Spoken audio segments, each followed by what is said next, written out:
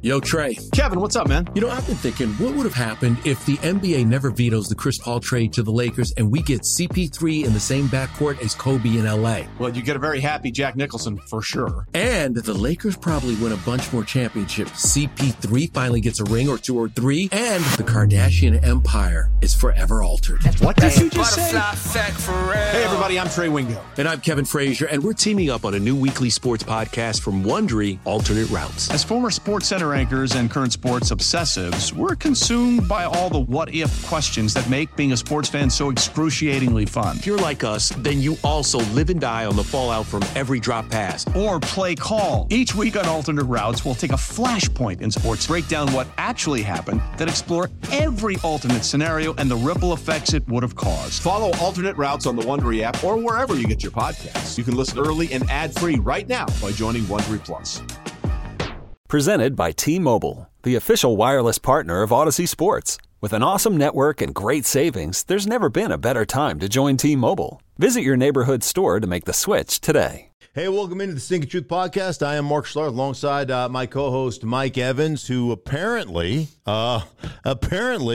Kirk Cousins' wife got you dressed today. Did she? Is that from the Cousins collection? Did you get that at J.C. Penney's or what? Yes. That is beautiful. This is like, what is that, velvet? This is beautiful. This is Kirk Cousins' top-selling item on his line. I should say so. You know, it's funny now that you mentioned this. I did, when I first saw this shirt and put it on, I had just seen a picture of Cousins reporting to camp. Yes. Wearing a shirt like this. Yeah. And I shouldn't be surprised that you picked up on that and are busting my chops over it. That's because I watched the first episode of Quarterback on Netflix. What do you think about that? I always have a little bit of problem. I think first and foremost, not a little problem. I shouldn't say there. I'm so negative. Just always kind of on the negative side of things. And I apologize for that. I guess I don't have a problem, but like I know how difficult playing is, and I know what you put yourself through, and I know the work required to be really good. Like I understand that. So when I watch it, I'm just like, yeah, okay, that's what you do, right? That's the kind of effort you have to give. That's the kind of workload you have to have. That's the kind of memorization and kind of, all that stuff. So it's not surprising to me. It's like Hard Knocks. Like Hard Knocks it was never one of those things I was like, oh, I got to watch Hard Knocks because look what these guys do. Like, I know what you do.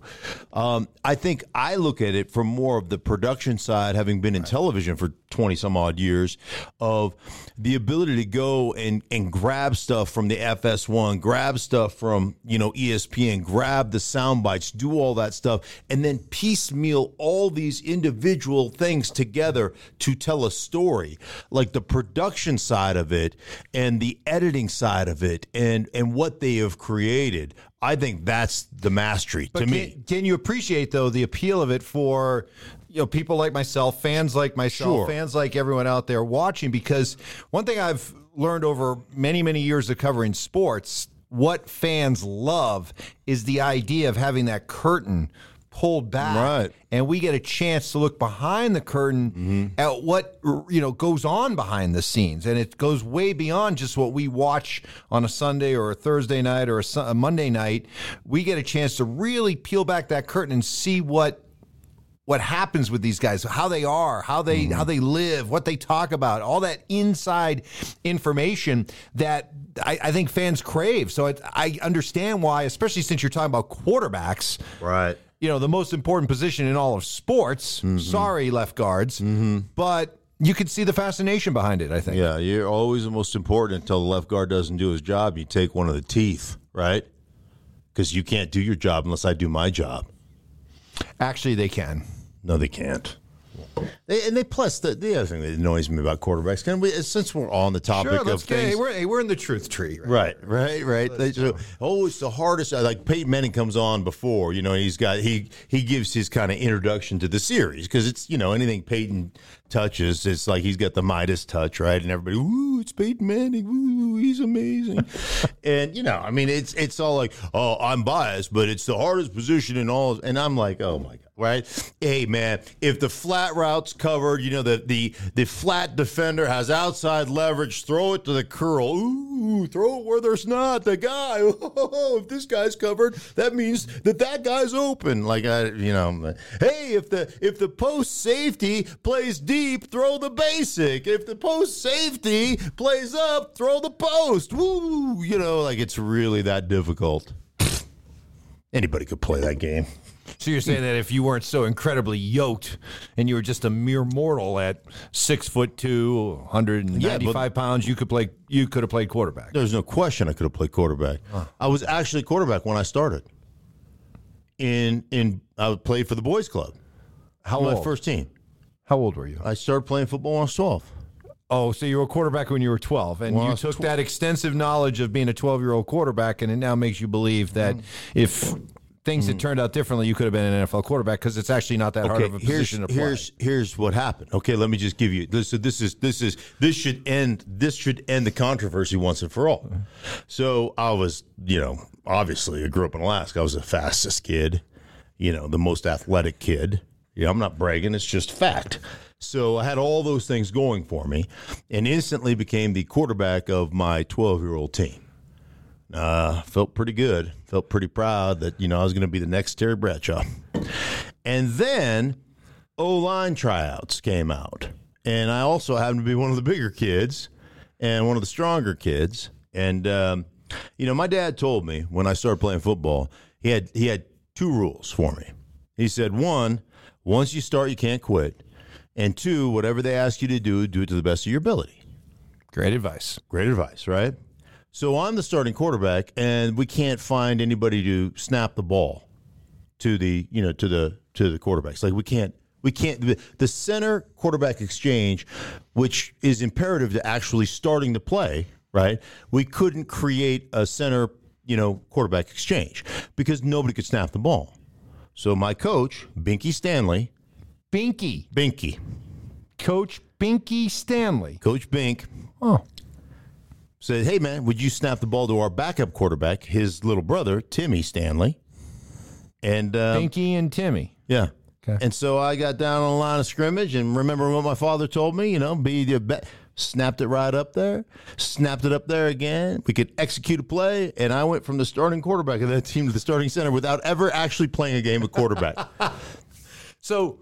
yeah. Who would you say your quarterback style best, compared to from today's quarterbacks? Are you more of a, big arm, unbelievable athletic, tall? Yeah, I was Josh Allen. I was the Josh Allen of 12-year-olds in Alaska that never actually got to play. Right. Dude, I went home and I had one of them like snot bubble cries, because you just like it's unfair, I was the quarterback and now I'm playing offensive line.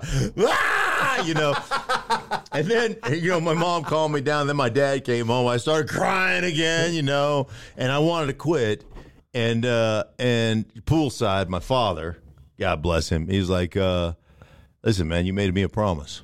When I said you could play football, you're going to give your best effort. I'm proud of you for doing that. And he goes, and then he said, and you made me promise you wouldn't quit. So you got to stick it out.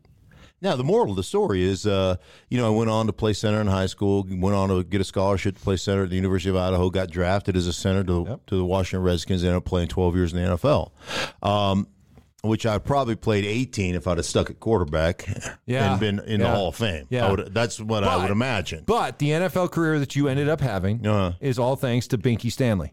To Bink. Binky, thank you, Bink. The Binkster. This one's for you. I watched. Do you remember the name of your team, by the way? We were the Service-Side Cougars. Not lady cougars, like not that kind of cougar, like scary cougar. Well, that's a good point. It is a good point. Yeah, Binky. I actually watched the Super Bowl at Binky's house a couple of years ago. No kidding. Yeah, between Seattle and the Patriots. Yeah. I watched the Super Bowl at Binky. He lives in Arizona. Oh, that's awesome. Yeah. That is, wow. Small world, right? I had a whole you had a whole list of things to talk about. And that's gone. So, by the way, the success of the quarterback series on Netflix has been so popular that they've already agreed to season 2, and we know who the quarterbacks are going to be in season 2. Josh Allen. Josh Allen. Okay. Aaron Rodgers. Oh, my gosh. And Daniel Jones. Ooh, that's going to be a tough sell. That one's going to be like watching paint dry. Daniel Jones? Yeah. No. Not that interesting? Oh, not in a meeting, he's not. I mean, Daniel Jones is a really nice kid. Don't get me wrong. And all of his teammates talk about his drive and how like competitive he is and all that stuff. But when you meet with him, it is probably one of the boringest meetings you'll ever have. Rodgers intrigues me because, who knows what kind of, ghee butter enema he's going to have on camera. Feet in the stirrups. Like, that'll be interesting to watch. And then Josh Allen, I did an event with Josh Allen, and you want to talk about a dude. Like, Josh Allen's a dude, man. Right. Smart, funny, flips you grief. Like, those two really intrigue me. Daniel, maybe we'll learn something about Daniel Jones. Maybe he won't be as boring. Maybe he's just, that's an act. Maybe that's an act. Could be. The running back Zoom meeting. Oh, my Lord. I couldn't wait to talk about this one. Okay. So we had the Zoom meeting the other day, put together by the Chargers' Austin Eckler. Right. And the idea was, hey, what are we going to do as running backs? We take a beating. We put up big numbers. We're very important to our team's offenses. In some cases, our offenses are built around us as running backs. But when it comes time to getting paid more and more, these running backs aren't getting paid.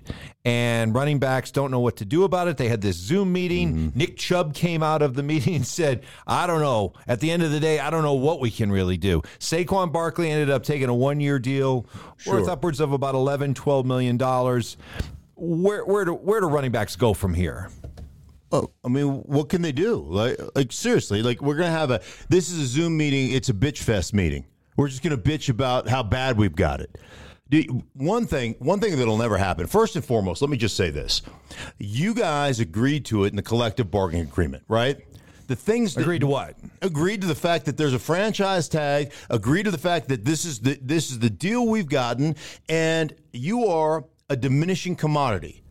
And your position reaches its peak at about 27 years old. And after 30, you guys get kicked to the curb. So why would any owner that has these parameters that you've agreed to, why would any owner go, you know what? I realize that the shelf life of the running back is far limited to the quarterback, to the wide receiver, to the safety, to the offensive lineman. But we're going to go ahead and we're going to shatter the mold. And we're going to pay you more than we should. That's just bad business. And you agreed to it. Like the fact that we as players, and I put myself in this because I'm part of the problem, but the fact that we as players agree, like we don't ever get what we want, but the owners understand that 80% of the players,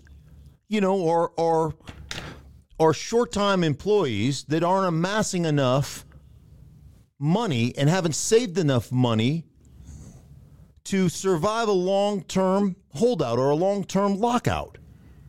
So they know that the majority of players are going to go, what are you giving us? Less practice time? We'll take it. I mean, it's like Kramer, when he got burnt by the coffee. Was it the coffee where they offered him free coffee? I'll take it. It's like that's what we do as players. We're idiots. Like we negotiate things that don't matter. And the owners act like, ooh, I don't know, we can give up less practice time. That's really going to hurt us.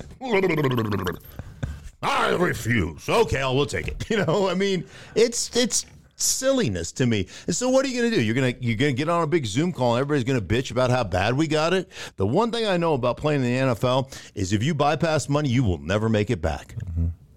So all these running backs that are going to stomp their feet and do all, this is wrong. They're all going to show up eventually to camp and they're all going to play because you're going to walk away from $10.1 million if you're Josh Jacobs. You know what? You will never, ever, ever, ever make that money back. It's gone. And once it's gone for good. Are running backs important, though? Absolutely. They're important. There's no question. Like Saquon Barkley. So has their value or has their role been devalued at all? Absolutely, it's been devalued. Why? Well, because I think that ultimately it's probably, and running backs are going to hate to hear this, but it's probably the one position that you go from college to the NFL and it transitions. Like if you can read holes and you can see what's in front of you and you can make the proper cuts and you've got some toughness and you run with some toughness between the tackles, you're going to play and you're probably going to start. And so it's that one position where the learning curve is probably less than every other position in football. And then the beating you take, I mean, it's not that you're taking huge hits. It's that every time you run the ball, there's 7 guys that fall on top of you. And you do take some hits, and you do take that punishment. Think about Saquon Barkley. He just signs the $10.1 million tender or whatever it is for the franchise tag, and they agreed to some incentives. It's another $1 million, okay? So it's $11.1 million. And I don't know if there were some handshake, wink, wink guarantees that we're not going to franchise you again. Maybe there was. I don't know. But the bottom line, he was about 35-40% of the Giants' offense. I did a Giants game against Jacksonville. I had a great, Brian Dable's a friend of mine. Like, we had a great meeting. And all the New York papers, like you always get these articles, right? About all these articles. And all the New York papers were talking about, hey, Brian Dable's and Mike Kafka's unbelievable adjustments at halftime. And that's what's, really saved the Giants. And the Giants are just this, that, and the other. And so, I walk into this meeting and go, okay, tell me about your halftime adjustments. Because, I'm not seeing it on film. So tell me what you guys are doing differently. What's the halftime? And he goes, I sit down with Mike Kafka, my offensive coordinator, I say, hand it to 26 as much as you can. And then when you don't hand it to 26, throw it to 26 as much as you can. So he goes, we don't make one halftime adjustment. Our halftime adjustment is to give it to 26 as much as possible. He's probably 35-40% of the offense, for crying out loud, last year. Him and Daniel Jones running around. So, is he valuable? Yeah. And I understand that they're upset about it. I get it. But you know what? We as a collective group, as a players association, we don't do shit to avoid it. You really want to be like, who should really be pissed at us as players is the rookies coming in, because we've limited the amount of money they can make for this foist of, hey, if we limit the amount of money they can make, they'll pass it on to the veterans. I used to go to this bar when I was in Alaska called Chilkoot Charlie's. Their motto, you can buy a T-shirt, Chilkoot Charlie's, where we cheat the other guy and pass the savings on to you. You think the owners, billionaires, are going to go, well, we saved $100 million on rookies' wages, so let's just give it to the rest. Let's just distribute it evenly to everybody else. No. They'll distribute it to the quarterback, and then they'll pocket the rest, because that's how they work. And we're stupid enough to fall for it. So, I don't have a lot of empathy, because we put ourselves in this position as players because we negotiate and we bargain for things that don't matter. Less practice time. You're basically, you know what less practice time does? It creates even a wider division between the haves and the have-nots. You know why? Because why would I play a middling player, big money, an average player, big money, whose skill set is now diminishing, who has never really become proficient at professional football, when I can pay a rookie the rookie wage scale, who's at least ascending as an athlete, but he's got about the same skill level, maybe a little bit less, but at least he's ascending. The other guy's going down. So why would I pay $5 million to that guy when I can pay $750,000 to this guy? So we'll just bounce that guy out of the league. You didn't think that was going to happen? Of course it's going to. I told the Players Association when they did the last collective bargaining agreement, everything I told them that was going to happen has happened. But you know what? But less practice time. So I become less skilled as a football player? And then when I've got 8 years in the league, they go, yeah, we don't really need you. We'll take the rookie instead. We're so stupid. We're so stupid. And then we're going to complain about where were all the running backs when they were making the fullback extinct? Did they have a Zoom meeting for the running backs going, we have got to stop this atrocity. This is unbelievable. My fullback is being. No, they were like, well, at least I'm getting mine. So I don't want to hear it. Hey, Austin Eckler should put a Zoom call together with the Chargers to see exactly how they can quit choking games away and losing 27-point leads or giving up 27-point leads to Jacksonville. Isn't it kind of ironic that a Zoom meeting in which Nick Chubb comes out of it and says, I don't know, at the end of the day, what are we going to do? Right. And he's surprised that was put together by a Charger. Yeah. Right. Charger's going to Charger. Yeah, right. We want to put together a Zoom meeting where we'll accomplish absolutely nothing. Boom. That's the Charger way. Oh, gosh. I hope I don't get any Charger games. Yeah. Man. Well, all right. Charger fans, we love you. Hey, you still got Justin Herbert, so life ain't that bad. Yeah. Let's talk gambling. We here in Denver saw it come home to the home front here as Ini Owuka, let's try that again. Okay. Ini Owuzo. Wow. I said it all during the radio show, no problem. Now I can't say it. Ini Uwazurike. Uwazurike. Yeah, you go. Uwazurike. We're going to go with that one. Yeah, Uwazurike. Can we edit everything else out? Yeah. that was I like Kevin it. Harlan Just keep it trying in. to say Albert Okawebunon, but love you, Kevin. So he got popped for gambling, and he's one of several players that have been popped for gambling. And boy, talk about. I mean, it used to be with the drug testing and everything. It was 3 strikes before you were out. This is like 1 strike, you're gone. Yeah. He's gone for the year. He can try to reinstate next July, next year to return to the NFL. Where do you come down on the whole gambling thing? Do you have any empathy at all for the players? Zero. I have no empathy. I have no sympathy. I have no anything a-thee. A-thees for me, I have no a-thees when it comes to gambling. All of them gone out the window because it's so, to me, it's so cut and dry. Like we had this in the presentation at Fox, at the Fox seminar, the Fox, what do you call it? This Fox Summit, right? And here's what I wrote it down. It was easy in my handy dandy notebook, but I remember it because it was this easy. Like that's how it should be, right? You cannot gamble on the NFL. Boom, done. You can't gamble on NFL games. I don't care if you're betting your team to win. You can't. It says it. You can't gamble on NFL games. Okay, boom. There's one. You can't gamble inside your facility on anything, and you can't gamble when you're at a team-structured function. So you can't gamble on the bus, on the plane to the hotel, at the hotel you're staying at. That's all considered team. You can't gamble anywhere. It's pretty cut and dry. It's plastered in every locker room. You watch a video before the season. Like, to me, this is an idiot test. And you failed the idiot test. Like, you're either a gambling degenerate if you can't follow those rules, or you're a moron. That's there's only 2 categories. You're a degenerate or you're an idiot. And you failed the idiot test. It's like in my day, failing the drug test in the NFL because they told you, listen, guys, we're going to have a marijuana test, okay? And it's going to be on this date, July whatever, when we go to camp. And you're going to be tested. And that's the only time you're going to get tested all year. So they always said, when the fireworks go off, quit smoking weed. Okay? And then you'll pass the test, and then you can smoke as much weed as you want because you'll never get tested again until next July 28th. And yet, despite that, you still had people getting popped for taking drugs, and yet they got 3 strikes before they were really, really penalized. So why? I'm not arguing with you about the idea that pro football players can't be betting on football games. Fine. I got that.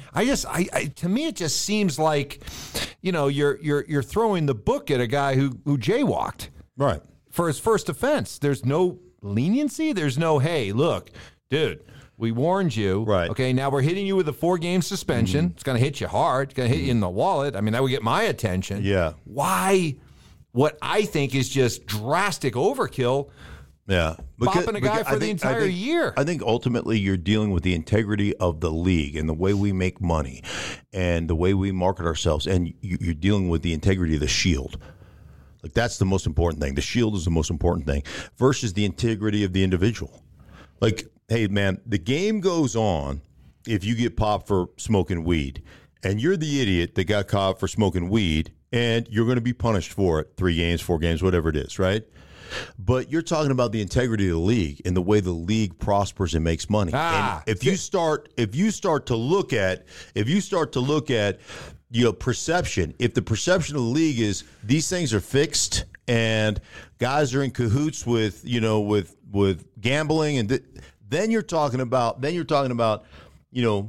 killing the golden goose. And so it really becomes the perception of, hey, man, we've got this under control and this is all regulated. And if you step over the line, man, you're going to be dealt with. And so it becomes an integrity of the Shield issue because it will affect our bottom line, the money. Yeah, that's why I don't know. I don't feel comfortable you using integrity in this conversation. If you just want to say, look, this is the business model. This is the golden goose. Okay, and because gambling is such a huge part of our sport and has always been, and now it's even to another higher level with our involvement with all the sporting sites.